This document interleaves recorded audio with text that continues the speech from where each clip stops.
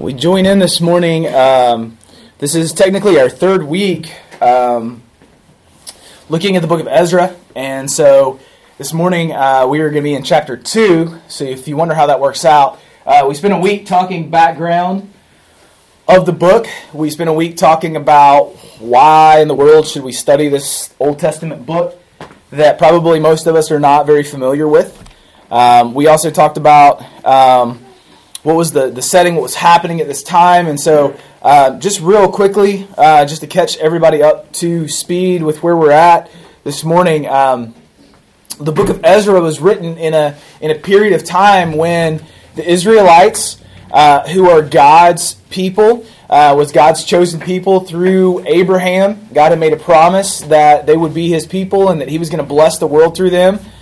And so we looked at how at this period in their life, they had been disobedient to God, and God had promised that because of their disobedience, He was going to kick them out of the promised land, right? They had went to the promised land, they had been there, but then they started following after these other gods, and so God removed them through Babylon, ultimately, the world power of Babylon, and so now they are captives in Babylon, living as exiles. And so when we pick up the story in Ezra, the Persians have come in and now conquered Babylon, so they're the ruling nation and empire at this time. And so now they are under Persian rule, and God, through His power, through His sovereign plan, after 70 years of them being there, is now going to return them back to Israel. And so last week we talked a lot about how it's ultimately through God's control and power that now they're going to make this voyage back to their homeland, back to Israel. And so that's kind of where we pick up this morning in chapter 2.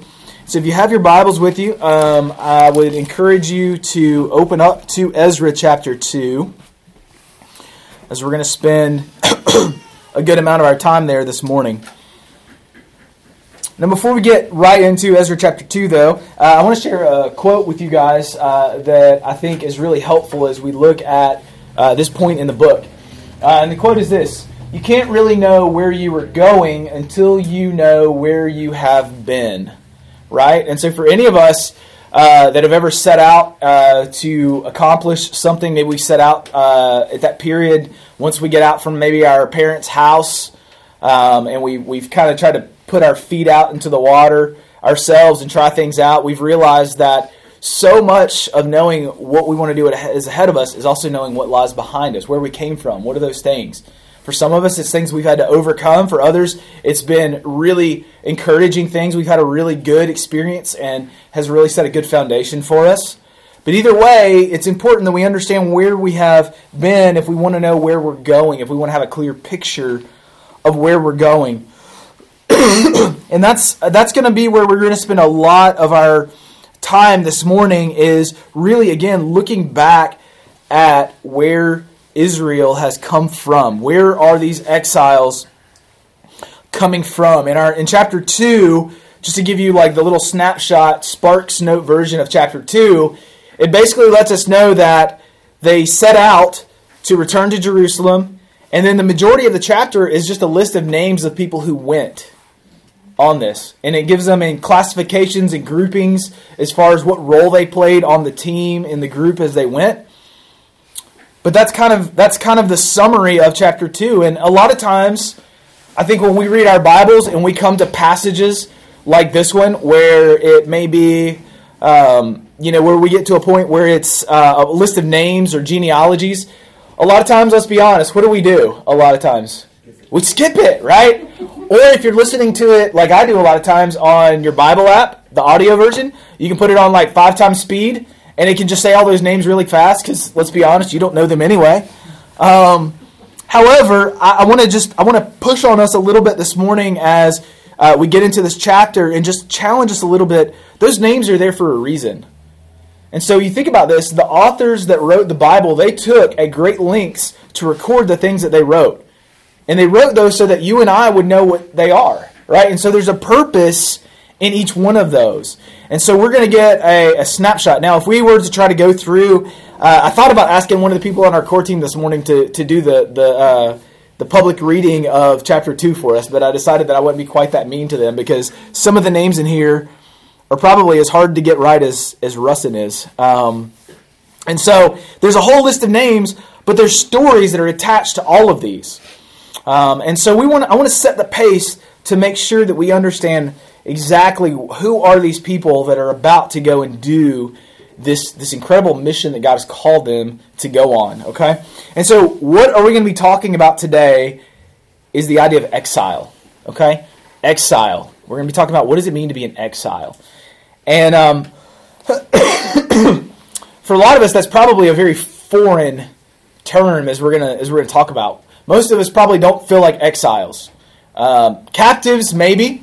This time of year is tax season's coming up, right? Some of us may feel like we're captives to our owing taxes, or maybe if you're still, under in your parents' house, maybe you feel sometimes like their rules are maybe captivating or holding you captive. But we don't really understand this idea of exile because it's not our current context, at least in the way that we think about it. However, I believe that as we get into the Word this morning, as we get into chapter 2 of Ezra, we're going to see that there's so many parallels between what the exiles in our current story we're going through and the things that we go through in our lives as well. So we said this. We said for exile is this. And exiles feel like this is our home. Okay, so as exiles, we feel like this place that we live is our home, but this is not really our home. Okay? And that may be like, well, aren't you just saying the same thing? No, right? There's the sense in which all of us are exiles. There's those things in life that we experience and we go through, and we say, this just doesn't feel right. Like, it shouldn't be this way. It doesn't feel like home. It doesn't feel like the way it should. I look around and there's a lot of familiar things. There's a lot of comfortable things. There's things that I love and I enjoy. But it's not completely where I was meant to be, created to be. And that's the exiles. The exiles, in our passage, they have been brought out of their home, which is Jerusalem, and now they're exiled living in Babylon. And there's a lot, as we're going to discover, there's a lot of really cool things that they get. This is a booming empire that they get to be a part of, and they start to incorporate their lives in there. But at the end of the day, they realize that this is ultimately not their home. And so to kind of set the tone for that, it's important that we understand how they got here. And I know we talked a little bit about this in week 1. But essentially, there were 3 different waves of exiles. There were 3 different times in Israel's story that they were taken from Jerusalem and now brought over to now what is going to be Babylon. And so the first of those is the Assyrian exile. And this was the northern kingdom, and we're not going to get too much into all of that. Just know that we're probably all familiar with King David, right? King David, nod your head. Heard of that guy before, right? Wrote a lot of the Psalms. Was kind of one of the elite best kings that Israel had. And so under King David, it was one united kingdom of the 12 tribes, and it was a very good time for them. And even under his son Solomon, they were continued to be very prosperous, and they were one kingdom. But after Solomon, the kingdom divided, and the northern kingdom, who ended up really being really going further away from God, being more disobedient to what God said. They were chasing more after the religions and the idols of the other nations, was the northern kingdom. The southern kingdom, even though they weren't by any means perfect, tended to keep more to God and to being holy and faithful to God, and that was the southern kingdom. And so, as God had promised, the northern kingdom was first exiled by the Assyrians. And a lot of times I think what's hard for us to draw the gap is that we sometimes think, oh, well, this exile thing probably wasn't too bad. I mean, it was just like they had to go live somewhere else. It would be like if somebody forced you to go live in another state, right? Like, it probably may not be your preference. Or I know a lot of kids that I knew in school, a lot of times their parents would get jobs somewhere else, and so then they would have to move to a new town. And that was kind of hard for them because they lost their friends. But overall, it was... it wasn't that big. That wasn't that bad. They still were pretty familiar with the place they were moving, most of the things they had in common. However, what we start to see in a lot of these exiles is this was not the case. And in particular, in the Assyrian exile, they were forced out of their land. So as Assyria comes in and conquers the northern kingdom, they drag them off. And we even have some artwork from that period that kind of shows some of what that looks like. And so this is a picture, and what I want you to notice is that the guys that are standing right there, what they would do is they would put hooks through their lips, and they would drag them off into Assyria. They would strip their clothes and put hooks through their lips and march them off as a sign of the victory of Assyria. And so this wasn't like a great thing for them. This idea of being into exile was not something that the Israelites looked at and said, hey, this is a fun thing. And so first we see in 722, the northern kingdom gets exiled. And then in about 598, we see that there's the first exile from the Babylonians. And this is the southern kingdom. And so they come in 598 and they conquer Jerusalem, and they kind of chart off the best of the best. This is where we get the book of Daniel from. This is that time period. If you're familiar with Daniel and the lion's den, if you're familiar with Shadrach, Meshach, and Abednego, they get thrown into the furnace. This is that period of time where they get charted off and carried back to Babylon by King Nebuchadnezzar. And then what Nebuchadnezzar does is he sets up another king in the place, and this was kind of like a puppet king he sets up. He was supposed to be loyal to Nebuchadnezzar, but yet he gets some power to kind of rule there. However, after a few years, this guy thinks, you know what? Nebuchadnezzar's not here. He's not going to know, and stops sending money back to Nebuchadnezzar. He stops being loyal, and so Nebuchadnezzar's like, I'm not going to have any of this. And so then he brings his whole army, and that's when in 586 we get the complete destruction of Jerusalem. This is when the temple is destroyed. This is when the walls are torn down, and the majority of the Israelites now are charted off to Babylon to live in captivity. And so that's kind of the idea of where they've come from. They've been charted off, and so now for 70 years they've been living in this place that's not home. They've been living under another kingdom. They've been living under another king who has been telling them what they need to do and setting up places for them to work and all that sort of stuff. And then also it's important to understand that once they get back to Jerusalem, right? So they are about to set off to return back to Jerusalem to rebuild the temple. Once they get back to Jerusalem, it's not going to be the home that they left. It's not going to be the home that they thought it was going to be. See, they get back and they realize that the city is in it's been decimated. It's been destroyed. And so they're going to have to rebuild everything. It's not like they're walking into a great situation. But then very quickly they're also reminded that even though they may be back home, they're still under the rule of the Persians. As we get to chapter 4, we're going to see that some opposition starts to come in. And at one point in the story, the Persians are going to say, you got to stop building this thing. You got to stop that. And gives them a cease and desist order. And it's just a reminder that even though it may look like home for them, it's not home.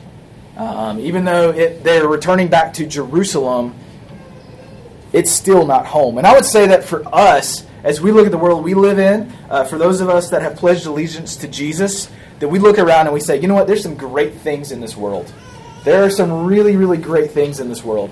And they're things that we love and that we care and we spend a lot of time pouring into. But we realize that ultimately this is not the end. This is not the goal. This is not the place that we're hoping to be one day. And the Bible even tells us that this world is ruled by a different prince.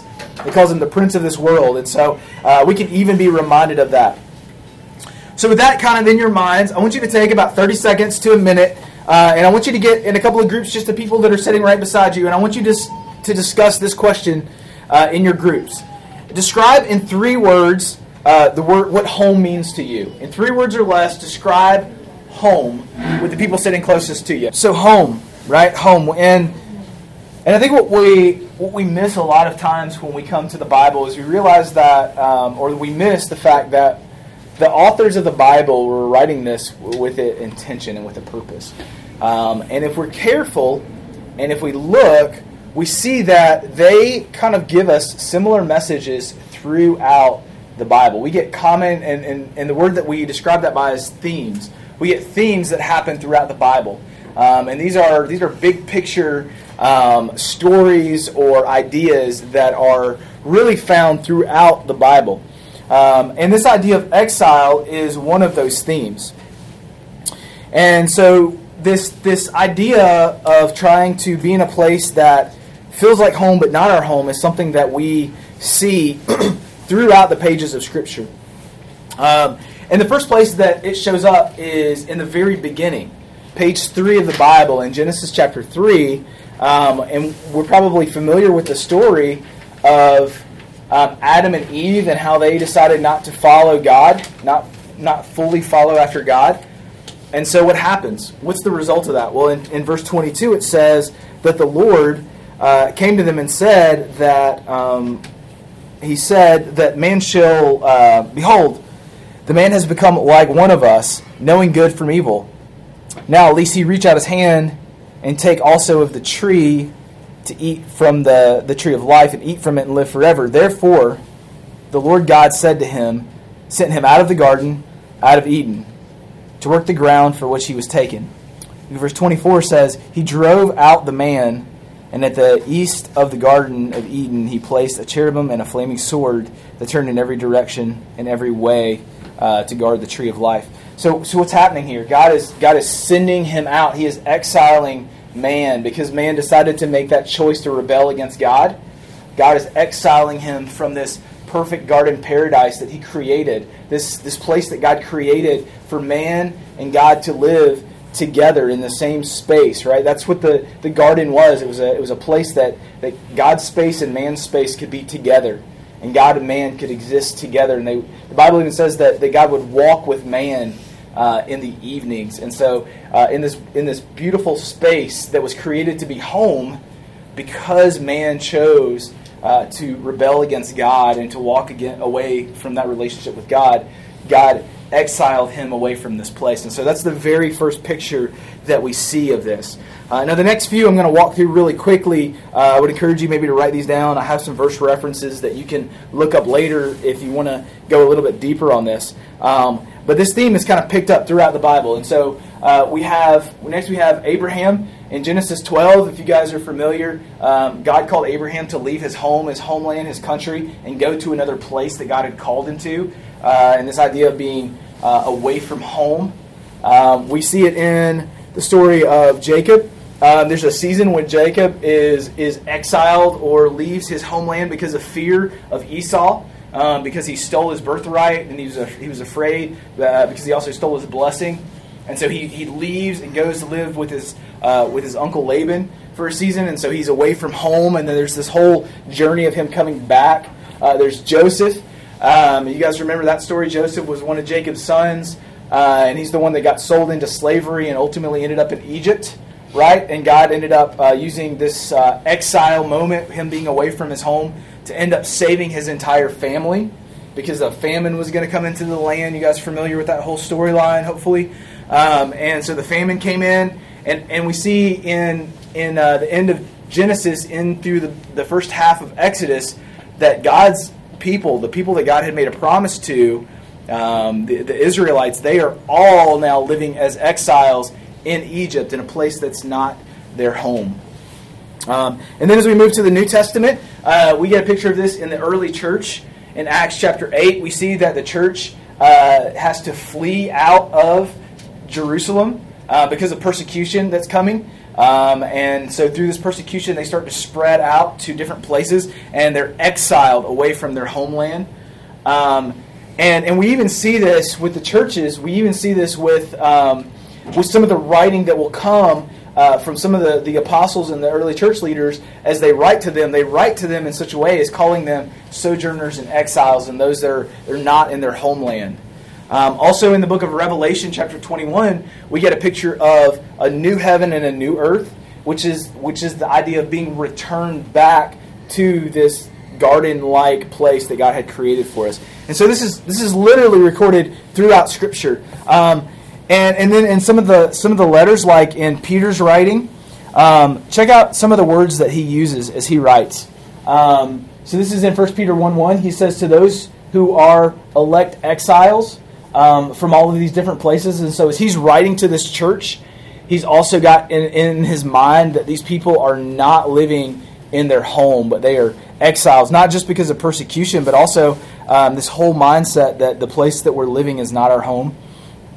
In 1 Peter 2:11, he says, I urge you as sojourners and exiles, right, to abstain from these things. This idea that as people who are not to embrace everything that we live that's in this world, because we are just passing through. This place is not our ultimate landing place. And then in 1 Peter chapter 5, this one I thought was kind of neat. In 12 through 14, he says, he's talking about one of the ladies there, and he says that she who is at Babylon. And so this idea of Babylon, what we start to see is that Babylon takes on the meaning throughout Scripture, and a lot of the biblical writers, Babylon becomes that place of exile. And so to write to the lady who was in Babylon would be just the same way as saying to those that are not in their home. Babylon kind of takes on that meaning of that exile place, because remember from our story today, or our passage today, that Babylon was the place that they were exiled to. And most importantly, and that's why I wanted to save it for the end, Jesus talks about in this way too. Jesus talks with this exile kind of mindset as well. In John chapter 15, he says, if you were of the world would love you as its own. But because you are not of the world, but I chose you out of the world, therefore the world hates you, right? There's this idea that we're not the same as people whose whole life and minds are just focused on what's here, on what surrounds us. But we're called to be different than that. In John 18, Jesus answered them, he says, my kingdom is not of this world. And he goes on to say, if it was of this world, my servants would have been fighting that I might not be delivered over to the Jews, but my kingdom is not of this world. Again, that was one of the things throughout the story of Jesus, throughout the gospel, that kept blowing people's minds was they were expecting him to come as this military leader, right? But he says that my kingdom and my world is not of this world. And then finally in John chapter 17, he says, but now I am coming to you, and these things I speak in the world, that you may be filled with, you may have my joy filled in themselves. I have given them your word, and the world has hated me because they are not of the world, just as I am not of the world. So he's speaking there about his disciples, those that would follow him, and he says, look, they're not to be of this world. They're not to live as this is their ultimate landing destination, because that's not where I'm from. And so if the one that we're following is not from this world, then we shouldn't be of this world. And I really tried hard this week to try to think of some sort of visual illustration that would bring this all home for us today, as far as what it means to be in exile, what it looks like. Because I think in our culture that we live in, it's such a foreign concept to live somewhere. Most of us that woke up this morning did not ask the question, is this place, is Franklin County, is Rocky Mountain, is this really my home? Right? For most of us, we pretty much assume that, oh yeah, this is, I get up and this is home and I just kind of do my thing.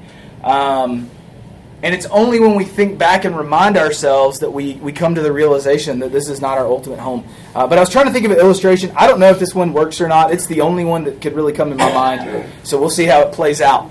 How many of you guys, all right, by a show of hands, don't yell it out, by a show of hands, if you know what TV show this is, just raise your hand. I just want to see in the room any idea of the TV show. This is, I'm not going to mention anything, but it's really funny, those that are raising their hands and those that aren't. All right, so if you think you know what it is, what show is it? Saved by the Bell. Saved by the Bell. Right? This show is a big part of my history growing up. This is a big part of my culture growing up. This defined the best of the early 90s right here, was this show, Saved by the Bell. And essentially, the show was about a group of high schoolers, and they had a group, and it was just kind of the adventures and all the crazy things that they got into kind of in the life of being a high schooler. Now, one of the unique things, I think one of the things that made the show so popular was that this particular group of friends kind of represented all these different categories of people within this high school, Bayside High School, which was set in California. Each person in the group kind of represented other microcosms of groups within that high school environment, right? So I'm going to test your knowledge a little bit for those that know what this is, and see if you remember who some of these people are. All right? So the blonde-haired guy with a really nice smile, what's his name? Zach. Okay, and what'd you say? Zach Morris. Okay.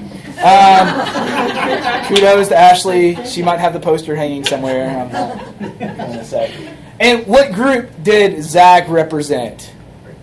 The Preppies. Somebody said it. I didn't say it too loud. The Preppies, right? That was kind of his nickname. They were the popular. He kind of represented that popular. He was always really good with the ladies, like that kind of segment of the high school, the really popular people. All right? And so then equally paired with him who's this guy? Slater, A.C. Slater, okay? And so if you were like me and you grew up at this time and you watched the show, you picked a category. You were either like Zach or you were like A.C., right? You either wanted to be the really popular guy with the blonde hair, whatever, or you wanted to be, what group did he represent? Jocks, the athletes, right? He was a wrestler, right? And so I was always wanted to be like A.C. Slater because, I mean, he was always just the cool, I felt like he was the coolest guy on the show. Okay, who is this? Anybody remember? Screech, okay? I didn't realize we were taking this one at a time. We'll go really quickly. And what group did he represent? Kind of the nerdy group, kind of the, always kind of doing the crazy, like, goofy stuff, right? And then kind of his counterpart was, who is this? Jessie, right? And what did she represent? Feminist. Okay, the feminist. Okay, she was definitely representing that. But she was also really smart, right? She was also really intellectual, but she was also kind of popular, so she was kind of like that popular, smart crowd. Who was this? Kelly, all right? And Kelly was the cheerleader, okay? So she was, who was this? Lisa. Man, you guys are on it today. Franklin County, you know some Saved by the Bell history. I hope you know your Bible as well. And so what group did she represent? You might know? Fashionista kind of deal. Okay. He was not in the group, but who was this? Mr. Belding had nothing to do with that. He was the principal. All right. Bonus points if anybody knows who that is. Max. Wow. We need to have a Saved by the Bell trivia night. All right. Here's one of the things that becomes apparent, though, as you look at culture maybe in high school, and maybe this was how it was for you. But I heard this week, Isaac Nagel, he's the area director for Franklin County Young Life, and he also heads up the yearbook committee at the high school. And one of the things he was telling me was they've really tried to work hard over the last couple of years to get pictures in the yearbook that represent each person. Because what was happening is he said they had a lot of students that were coming to them and said, you know what, I look at the pictures in the yearbook, but that doesn't represent my experience of what it was like to be a student at Franklin County High School. And if you're anything like I was when I was in high school, I remember that as you looked at some of the big things that happened around the high school, that didn't represent you. I went to that same school. I ate at that cafeteria. I learned under those teachers. But the experiences of some was not the same as others. And I think this is a very, very limited illustration that hopefully that we can start to understand. But I think that's a little bit of the picture I'm trying to get across to as being an exile, is being in a culture. You're a part of a culture somewhere, but it's not home. It's not your experience. It's not the place that ultimately you're living for. And so that's kind of the picture. Okay? So, 30 seconds. Discuss this one question. What is one aspect of the world that we live in that does not feel like home? Okay? What is something that you... And so this all builds up to the question of, okay, so maybe, yes, I do understand now somewhat of the exile. Maybe I can even recognize that my place in this, my role in this, is to realize that this place isn't home, but yet I got to live here.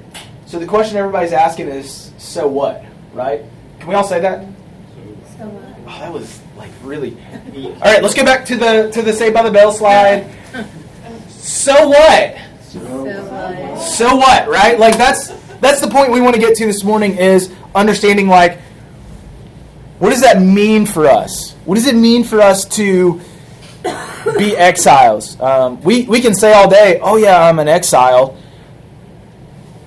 But what does that matter? Why is that important in my everyday experience as I walk through I was going to say through the streets of Rocky Mount. If you walk through the streets of Rocky Mount, you'll probably get hit because we don't have a whole lot of sidewalks. But as you go to the places you go in life, as you experience the things you do with your family and other relationships, what does that matter, right? What does it matter when our culture then starts to weigh in and press down on us and tell us that we should accept certain things and not accept other things, or believe certain things and not believe other things? What does that mean, right?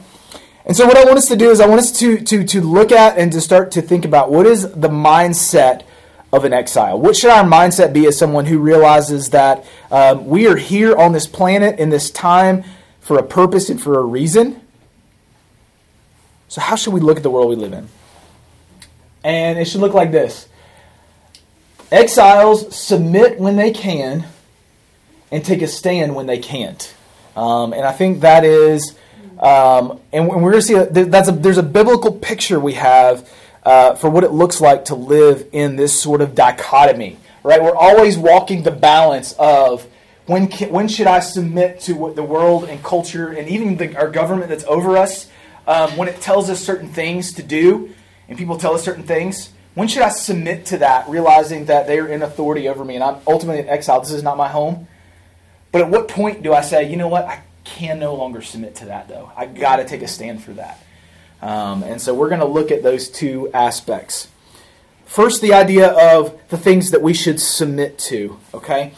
And Jeremiah 29 has become a really important passage. It was important to the Israelites who were in exile. It's also, I think, a very important passage for us to understand, because Jeremiah is writing a letter writing words to those that are going to be exiled. And he's giving them instructions of when exile comes, when you're living in Babylon, when you're in this place that's not your home, how should you navigate life? How should you walk through life living in this place that's not your home? Right? And we're going to pick up, there's kind of three big things that he mentions here. And so, if you got your Bible, Jeremiah chapter 29, starting in verse 4. Somebody like to read this for us? I know it's kind of filling the spot. Somebody want to read that out loud for us? You got it, Mom? Thus says the Lord of hosts, the God of Israel, to all the exiles whom I have sent into exile from Jerusalem to Babylon. Build houses and live in them. Plant gardens and eat their produce. Take wives and have sons and daughters. Take wives for your sons and give your daughters in marriage, that they may bear sons and daughters. Multiply there and do not decrease, but seek the welfare of the city where I have sent you into exile, and pray to the Lord on its behalf, for in its welfare you will find your welfare. All right. So is that what you guys were expecting Jeremiah to write? If you hadn't read this before, was that what you were expecting? I mean, honestly, if you just kind of think about it, I think we were expecting him to say, have nothing to do with this awful pagan culture, and don't embrace it, kind of pull back away by yourselves and don't have anything to do with it. But that's not what he says. In fact, he encourages them that while they are in Babylon, while they are exiled, to do these things. He says, build houses, right? He's encouraging them to live their life. Don't just set up temporary dwellings, but actually build yourself a house. Plant gardens, right? Any of you guys, I know I have some family in here today, and we come from a long family line of gardeners. And one thing you know about a garden is that it doesn't happen, the produce doesn't happen overnight. It's a season. As soon as you finish planting or bringing in the crops from the previous season, you have to start to prepare the land to get ready for the next season. It's a long process. And so it's not like he was telling them to do things that were needed to be done quickly.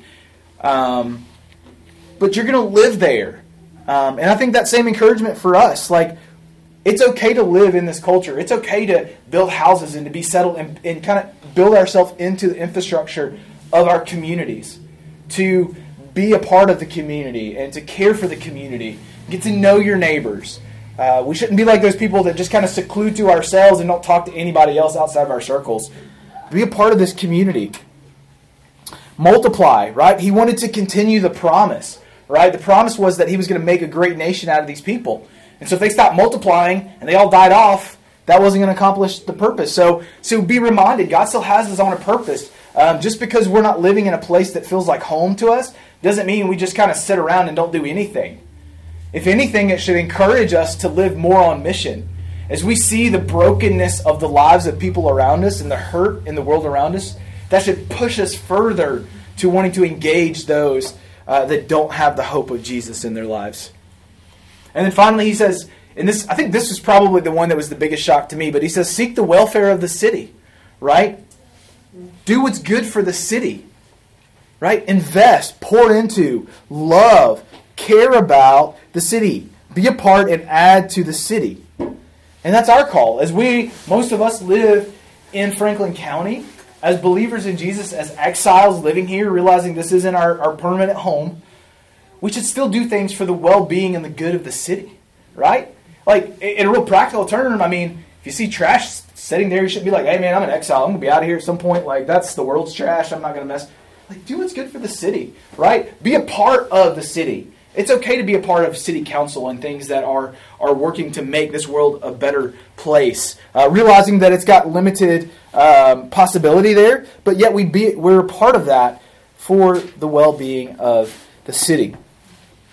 But Jeremiah's not the only place that talks about this idea of submitting to the world that we live in. Paul talks about this. Look what Paul says in 1 Timothy chapter 2. He says, first of all, then I urge that supplication, prayers, and intercession and thanksgiving be made for all people, for kings and all who are in high positions, that we may lead a peaceful and quiet life, godly and dignified in every way. Right? To realize that we should be praying for those in positions of authority in this world over us. Right? It's okay to be praying for our president. It's okay to be praying for our Congress people. It's okay to be praying for our teachers and people that are in our public school systems and our police officers and those things, right? We don't need to so draw ourselves away that we don't even pray for them or care for them. Peter, in his writings in 1 Peter chapter 2, he says this, be subject for the Lord's sake to every human institution, whether it be the emperor as supreme or to the governments as sent by him to punish those who do evil and to praise those who do good. For this is the will of God, that by doing good you should put to silence the ignorance of foolish people. Live as people who are free, not using your freedom as a cover-up for evil, but living as servants of God. Honor everyone, love the brotherhood, fear God, and, what does he get her there? Honor the emperor, right? There's this idea that we can still, as people, as citizens of heaven, as those that are following Jesus, can still honor those that God has put in authority over us. So we submit. We submit when we can. And Jesus himself talked about this in the Sermon on the Mount. Probably his most famous teaching in the Gospels, in Matthew chapter 5 and 6. He talks about things like the Beatitudes, right? And what our attitude should be when people do us wrong, and how we should be humble and meek and mild and not be over top of people. He talks about how we shouldn't retaliate against those that do wrong to us, that we should love our enemies, that we should be salt and light in this world, right? That we need to be distinct, but at the same time, if we're going to be an impact, we need to be in this world. There's an idea of that, right? You can't be light in a place that's all light. You need to be in the darkness for the light to really shine. And so I think for the reminder of us, I think the real practical part for this looks like we need to realize that as we live in this place, in this world, that doesn't mean that we at every moment need to be in opposition to everything that's happening. I think we can submit our lives as exiles to a lot of things in this world. However, we all know and we all realize that there are also those moments, right? There's moments in life where culture or government or people come to a point where you got to take a stand, right? There's got to be a line that's drawn, and that's probably not a really popular phrase in our culture today, to draw a line, right? But there comes a moment where you got to take a stand, right? Where you got to stand for something. As the country song went, right? If you don't stand for something, you'll fall for anything. Right? There's got to be that moment where you stand for something. And hopefully this is a good illustration if I can get the tape off. Perfect. All right, so can you hold this for me? All right. Let's get what you put down here. That's pretty straight. All right. And so I think practically we all have to get to that point where we realize, what is our line, right? What is that line that we realize that, you know what, all the way up until this point, I can submit. Like, I can live, I can be humble, I can submit to these things. But when there's overreach, when something steps beyond that line, I can no longer submit to that. I got to stand up, because ultimately my allegiance to Jesus is higher than to the world, right? And so what is that line? And I would submit to you this morning that that line for all of us should be things that steal our worship from God. Things that steal our worship from God is that line that we should take a stand on. And it was really hard to think of one category, right, of what it was. But I think we can endure a lot of things. I can hear a lot of things, but there's that line, and I think that line has to be for us those things that are just going to steal away. And that's the picture we see throughout Scripture. Whenever God's people would ultimately end up going away from God, it was always when it was things that had stole the worship that was intended for God and given it to something that was less than God. And our culture calls us to do that from time to time. And so we need to look at our lives and ask, what is that line? To create that line in our life. And fortunate for us, we get some beautiful examples in Scripture of lines that were drawn, of this line that was drawn. One of those great examples we have is from the life of Daniel.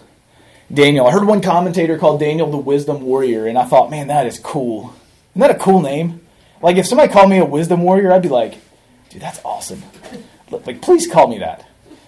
No, seriously, somebody please call me that. Nobody? Okay. What a cool name, right? And what they mean by calling him the wisdom warrior is that when you read through the account in the life of Daniel, you don't just read it and be like, dude, this dude was a vicious warrior, man. He just slayed people left and right. But what Daniel did was he would allow his wisdom that came from God to do the fighting for him. And so if you go back and you read the account of the things that Daniel did, holy smokes, man, this dude was a beast. Like, honestly, like, he was standing up to kings and rulers and all of this because of the wisdom that God gave him to know, what is that line, right? Is this something that's going to steal the worship of God, or is this something that I can submit to?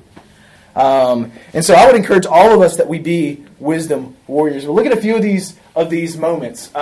So moments that he submitted, right? There were times when they would eat the king's food that the king had provided from Babylon, the food that came from Babylon. There were times they even took on Babylonian names. In chapter 1 there, you see that Daniel and his friends, they get these Babylonian names. And you know what? They're like, you know what? That does not steal my worship from God. I still know who I am. I'm still confident in that. And so call me Belteshazzar or whatever it is that you may want to call me. Right? I'm okay with that, because that's ultimately not going to steal worship from God. They were educated by the king. They were educated in Babylon, and they took on Babylonian jobs. In fact, we see that one of the roles that Daniel took on was he was an advisor to the king. And so he would actually help the king make decisions that was for the benefit of Babylon.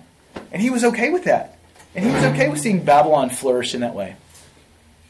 But there's some moments when he decided that he was going to subvert, or that he was going to stand. He was going to say, you know what, that's overreach. That is stealing worship from God. One of those was when he refused to eat the king's food, knowing that it had been sacrificed and that it wasn't going to be honoring to God. That was one of his moments that he took a stand. There in chapter 3, there was that moment where his friends, Shadrach, Meshach, and Abednego, right? They were told that they had to bow down and worship this golden statue. And they said, oh no. Like, we'll submit in every way that we can. And it wasn't that they were out there with protest signs saying, down with the statue. But they were like, I cannot submit to that in all consciousness. And so they didn't. And then we see in chapter 6 how Daniel, they made the rule that that everyone would have to pray to the king. And again, Daniel said, you know what, this is worship only to God. And I'm not going to cross that line. I'm not going to step over here. And so he took his stand. Right? And that was where we get the story of Daniel in the lion's den, in the pit with the lions, and God rescued him in these incredible ways. And so be encouraged by Daniel. He is the wisdom warrior that sets a beautiful example for us. But we all know that this thing has to end around Jesus, right? He is our ultimate wisdom warrior. He's our ultimate example of how we should live our lives. And so look what he says And the reference is on excuse me, on the next slide, but it's Matthew chapter 10, starting in verse 16. He says, go back to yeah, thanks. He says, "Behold, I am sending you out as sheep in the midst of wolves." I'm not a farmer, but that don't sound like a good thing, right? But isn't that true? Do you ever feel like that sometimes? Like if you're a follower of Jesus and you get in a culture, there's moments that you feel like, man, I'm just in a pack of wolves, man. I'm running for my life. I'm just trying to not be a lamb chop, not trying to be a snack for somebody. But he says, I'm sending you out in the midst of wolves. So, and I love the phrase that he uses here. This is a passage that I've loved for so many years. And hopefully this wisdom will, something that you can hold on today. He said, be as wise as serpents and innocent as doves. I love that picture, right? Because think about the serpent, right? How is the serpent always described in the Bible? It's cunning and wise. The Bible said that he was more wise than any of the other creatures, right? Even like when you see snakes, there's this idea that, I don't know, when I see a snake, we went to this reptile thing the other day, snakes just, I don't know, they creep me out because I feel like they got this master plan, right? Like they want to crawl all over my shoulders and then wrap around my throat so I die. Like that's their ultimate plan, is to take me out. Just like cats sometimes. But be wise, right? In our dealings and the things that we do, we need to allow wisdom to go out in front of us. But at the same time, be innocent as doves, right? That we need to be innocent in our approach, or harmless, inoffensive in our approach. And he goes on to say, but beware, for they will deliver you over to the courts and flog you in their synagogues, and you will be dragged before governors and kings for my sake to bear witness before them and to the Gentiles. Think about this. If you're going to bear witness for Jesus, and it's because you will not give your worship to somebody else, that's a reason to bear witness to Jesus, right? That's a reason to lift high the name of Jesus and saying, I'm not going to stand for that. But some of the petty stuff that we say is in the name of Jesus, some of our personal preferences that we can't get over, that doesn't give a testimony. That doesn't honor Jesus to the world around us, right? But we will, he says. And so when you're delivered over to them, do not be anxious what you're going to say or how you're going to say it. For what you are to say will be given to you in that hour. For it is not you who speaks, but the Spirit of your Father speaking through you. I'm going to the next slide. Said, brother will deliver brother over to death, and father his child, and children will rise up against their parents and have them put to death. Then you will be hated for my name's sake, but the one who endures to the end will be saved. When they persecute you in one town, flee to the next. For truly, I say to you, you have not gone through all the towns of Israel before the Son of Man comes. Listen to this. A disciple is not above his teacher, nor a servant above his master. And I wanted to put that last part in there because I want us to be reminded that, you know what? Think about the experience of Jesus, right? How did his story on earth end? Hanging on a cross, persecuted, being made fun of, being hated, right? And if we're going to pick up the cross of Jesus and carry that around this world, we really shouldn't expect our situation to be a whole lot different than that, right? I think it's just a beautiful reminder. But I think that encouragement for us to live as wise as serpents and to be wise in our dealings but yet gentle in our approach with people is extremely, extremely important. So as we start to drive this home today, as we start to drive this home over the next few minutes, I want you to start asking yourself some questions in your mind. I want you to start thinking about this. I think sometimes in church we wait to save all of the application to the last minute, and it doesn't give us a lot of time to start thinking about these things. And so here's a few questions I just want us to be thinking about as we finish up. One, where in life am I being called to live under submission? What are those things in life that, you know what, it's okay if I live in such a way that I live under the rules that are not my own and things that are not the way that I would prefer them to be. Because you know what, I'm in exile. This isn't home. Secondly, start to think about what are those places that I need to make a stand, right? What are those areas in my life that, you know what, I just can no longer stand to sit there and to submit to those things. What does wisdom say in those moments for that decision?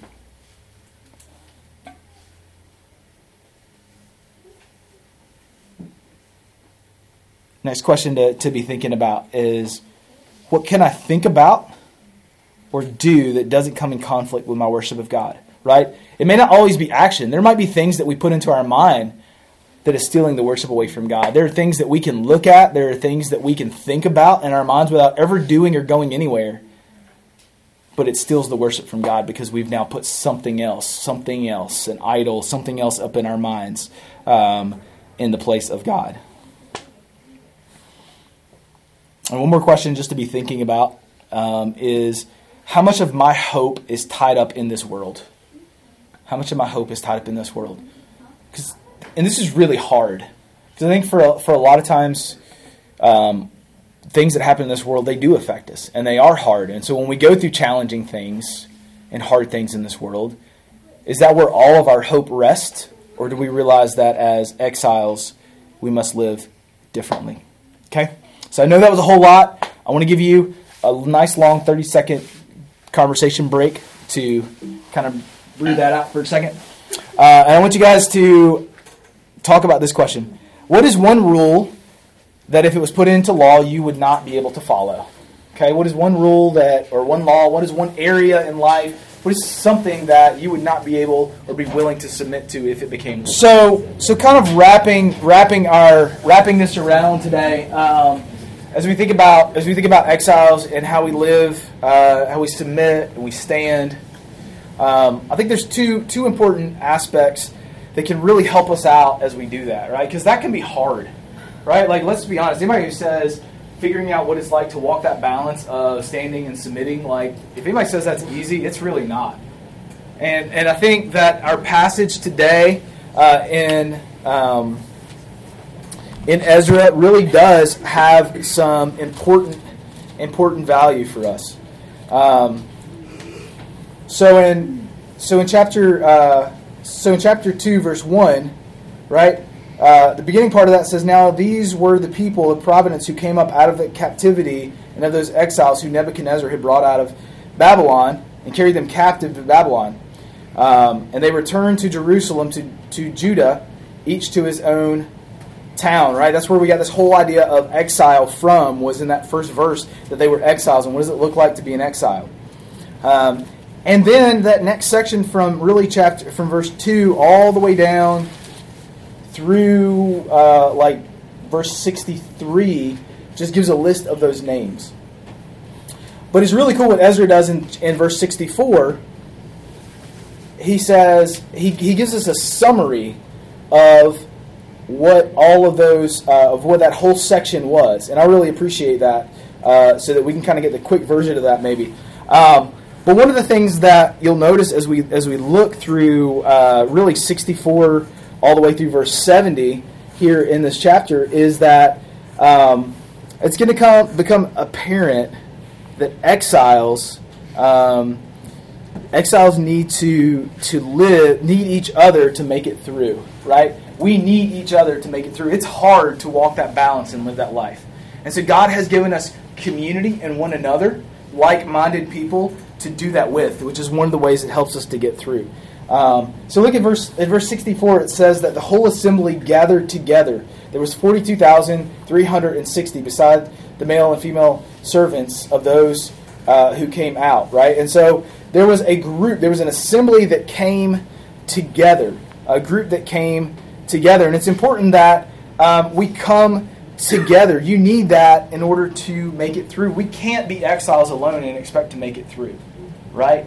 When your way of viewing the world and framing of looking at the world is different than everybody around you, and you have nobody in your community, if you have nobody around you, it's not going to take long for you to get burnt out.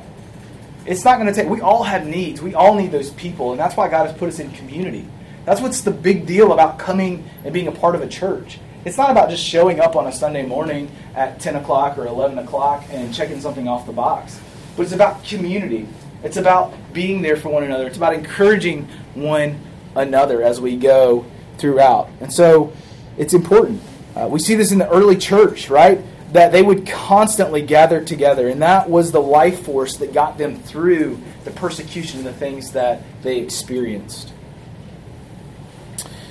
But not only do we see here that they came together as a community, but they also contributed together. Verses 68 through 69, it talks about the offering that they made, the sacrifice that they made in order to build this house according to the ability that they have.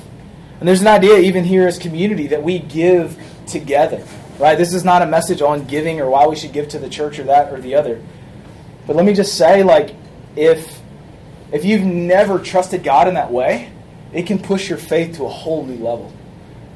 There's something about being a community that comes together and pulls part of our resources together to do kingdom work, to advance the mission that God's called us to. And God can use that in some really incredible ways.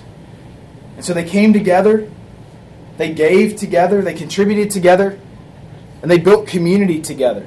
Verse 70, right?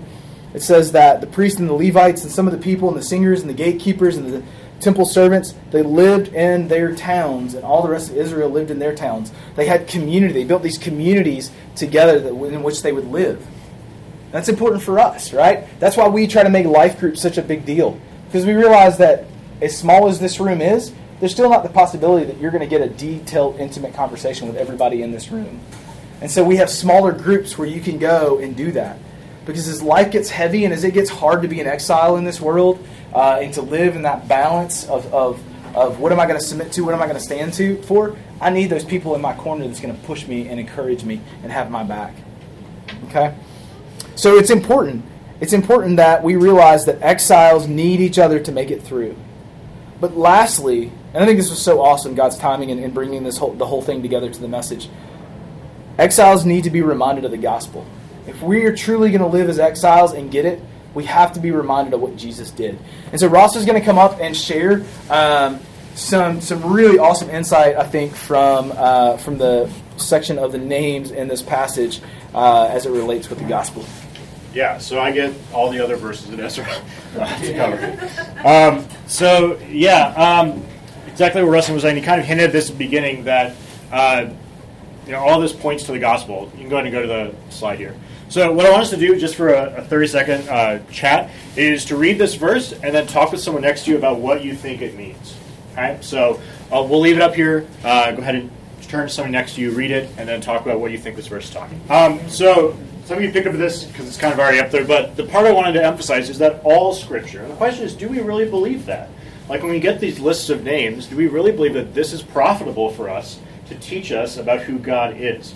And so this is kind of the argument for genealogy. So if you can go to the next one, I want to give you just a warm-up example of why genealogy is important to study. Okay? So in Genesis chapter 5, there's a list of names of the people at the beginning of the Bible. And usually we skip this, right, because it's not all that interesting, and it doesn't really make sense in the order of what's happening. You have Adam and Eve, you have the fall, you have Cain and Abel, list of names, and then you get back to the story of Noah and so on. What's cool about this is you think about what's setting up. You have the fall, you have like this really sad story of the fall of Adam and Eve, and then you have Cain and Abel, the first murder, and just the corruption that's happened, this kind of hopeless ending. What's cool is that all these names mean something in Hebrew. And when you put them together, you can go ahead and go to the next one, it's the gospel. Okay, so watch this.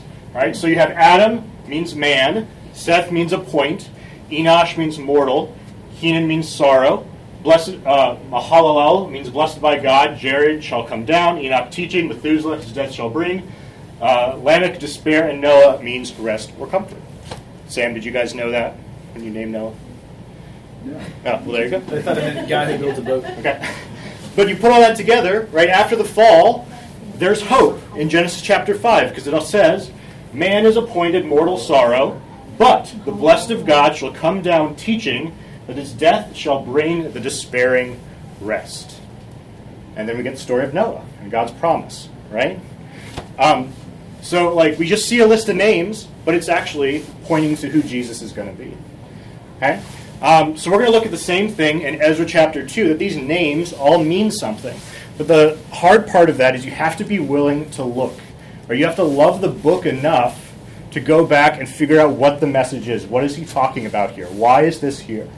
Figuring out what the names mean or what the stories are they're referencing can show us a lot about who God is. Okay, so that's what we're going to do with this chunk in Ezra 2. And I'm not going to go through all the names, but I'm going to give you the highlights of what this is talking about. The tagline at the end of this, I'm going to give you to begin with, that all of the stories are stories of redemption. Okay, each name is not there randomly. It is a story of God saying, these people messed up, yes, but I want them back home. And they get a chance to show me that they love me. Okay?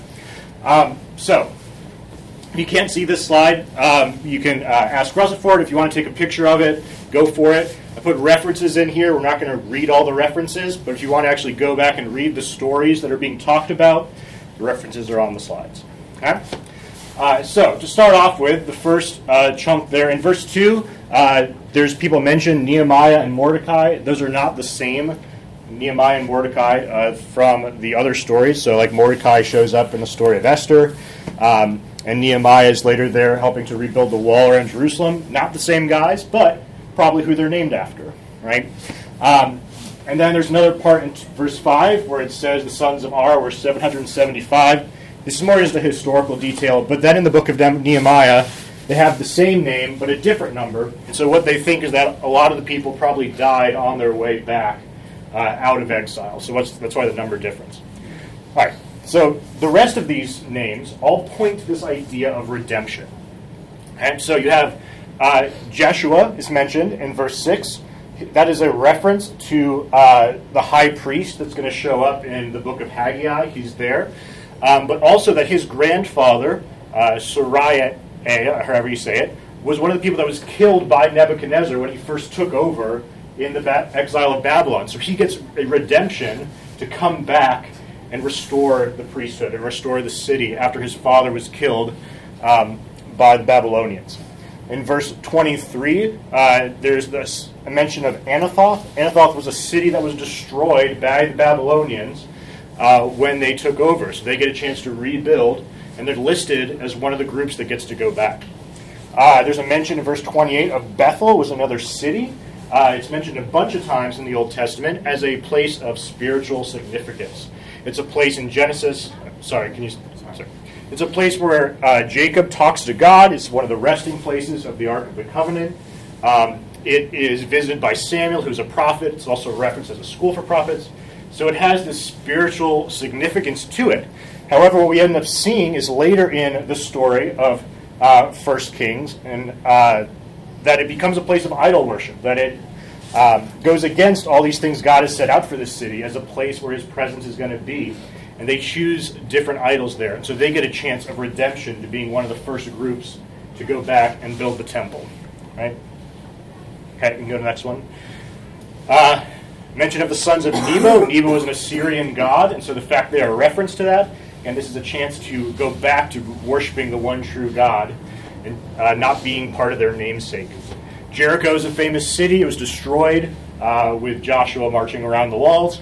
But it was later rebuilt by Ahab, one of the kings of Israel, against God saying, like, nobody should live here ever again, as a sign of my power. And so they get a chance to see redemption by going and rebuilding the temple. Sons of Pashur, that's kind of a funny story, not really, but sort of. In the book of Jeremiah, talks about how Pashur arrests Jeremiah and has him beaten. And so they get a chance for redemption after being the people that abused the prophet of God. They get to be one of the people that go back to rebuild the temple. Asaph is mentioned. He writes a whole chunk of the Psalms, so that's important for the worship that's going to go on in the temple. Mentions the Nethinim, or the temple servants, which in later Jewish texts called the Talmud, forbids the marrying of Jews to these people because they are seen as outsiders and not really part of the covenant. So they also get a chance to be the ones to rebuild the temple, to kind of rebuild their name. In verse 50, it talks about the sons of Munim, which are descendants of the Maonites, who are people who oppressed Israel. Again, redemption from this negative portrayal of their descendants. And then in verse 61 through 63, it mentions the sons of Barzillai, which is a reference to a family that helped King David when he was fleeing from Absalom. And it's an odd little story in the middle because it says their names were not found in the records, and so they were not allowed to be part of the priesthood. And that has to do with their own pride, that they wanted to be associated with this name of person who helped King David and not the name of their Levite brotherhood. And so they are actually not included. And so there's a reference to these people to say, like, they chose pride instead of being of the house of God. There's an odd reference to saying to wait on the Urim and Thummim, which was a thing the priests did. It was like a white or black stone that they would toss and kind of see what God's will was on it. So all of that to say, right, that these are stories of redemption. It's not just a list of names. Each one of these is a story of God's faithfulness to say, yes, they messed up. Their descendants have made mistakes. But now you have a chance to show that you still love me and are capable of redemption. So we see that the God of the New Testament, the God that was redemption and love for his people, is just as present in the Old Testament, even just within the list of names that is given. Cool. There you go. Thank you, Ross. Yeah. I think that's just so huge to realize that maybe sometimes if you're just reading through that, you're just kind of, like my tendency is to just skip that whole section and think, you know what, okay, there's a list of names, whatever. But when you back it back up, that every detail behind each story of that name is pointing to this idea of redemption. This picture, this story that is so true for each one of us in our lives, right? I mean, all of us hopefully have had that moment where we recognize and realize that, you know what, my life is so corrupt and so chaotic and so messed up and twisted, there's absolutely nothing I can do to fix it. And that's why I need a Savior. That's why I need God to come and to do it for me, because I can't do it for myself. I can try, and we try to do different things, right? We're still in January, so like we're still probably, some of us, on these resolutions. And we sometimes get this idea that, you know what, I just need to fix my life. If I can get the right relationship, if I can get the right, if I can get the right job, if I can go to the right places, my life will be all right. But what we realize and what we see throughout the stories in the Bible and in our own lives is that they're not. They're messed up. They're broken. And that's why we need a Savior to come in and to change and to transform that in our lives. And I just think it's a beautiful picture to see that idea of redemption even in a list of names, something that we would probably discount on most days. And so as we walk as exiles, as those that realize that this place is not our home, right? I've been saying that over and over and over again. So hopefully it's sunk in a little bit. That we need each other, right? We need each other to encourage and to lift one another up. We also need that reminder of the redemption that's found in Jesus Christ. The gospel story, right? That's the fire. That's the fuel to light the passion, the mission that God's given us to live as exiles and to share His love and His gospel with the world around us. And so I want to give you guys last little thing here. I want us to have a few minutes for you guys to discuss one more question together. Hopefully this will kind of help to kind of maybe to drive it home a little bit more for you, to make it a little bit more permanent for you. But it's this question. Okay, as we think about our lives, what is one way that we can live like the exile, in the way of the exile, or like the wisdom warrior in your life this week? What is one way in your life that maybe God, through something that we've talked about this morning, has said, you know what, this is an area in your life that you either need to submit or to stand up to. This is an area in your life that some change needs to happen, realizing that this place is not my home. What is one of those areas that maybe you can make some intentional effort toward this week? And I put a bonus question in there because some of you guys might get through with that really quickly. And I said, how would doing this with other people make you more successful at this task? Right? Whatever it is that you want to work on this week, if you could have other people join you in that, how could that make it? And I don't want to leave this morning, and kind of wrap up this morning just assuming that maybe everybody here has accepted that, has heard that message, that He is the rescuer. I always want us to have opportunity to respond to that. Maybe it's an opportunity even this morning that you need to respond to something that God's welled up in your heart, even through, whether it was through a song this morning or whether it was through something in the Word this morning. But you need that time to respond. And I want to make sure that that's always a part of what we do together, is that we have time and space to do that. And so this morning, especially if there's any response that you guys want or need to make to anything that we've talked about or anything that's happening in your life, feel free. I'd love for you to come and pray. I would love to come and pray with you. So feel free. I'm going to be standing up here close to the front if you need someone to pray with you, or you have questions or things that maybe that we could talk through about any of that. I'm going to be up here. Love to do that with you. Or maybe it's just a thing where you need to sit and just do some work with God. just have some internal moments. I know we've had time to talk with other people, but maybe you just need that moment with God to make that commitment this week that, you know what, as I walk into the world that I'm going to go into, that we're going to step out into here in about 10 minutes, and we're going to be confronted with a lot of things, but I'm going to realize for me that this is what it's going to look like for me to live in this place, and what it should be for me to follow in the steps of Jesus.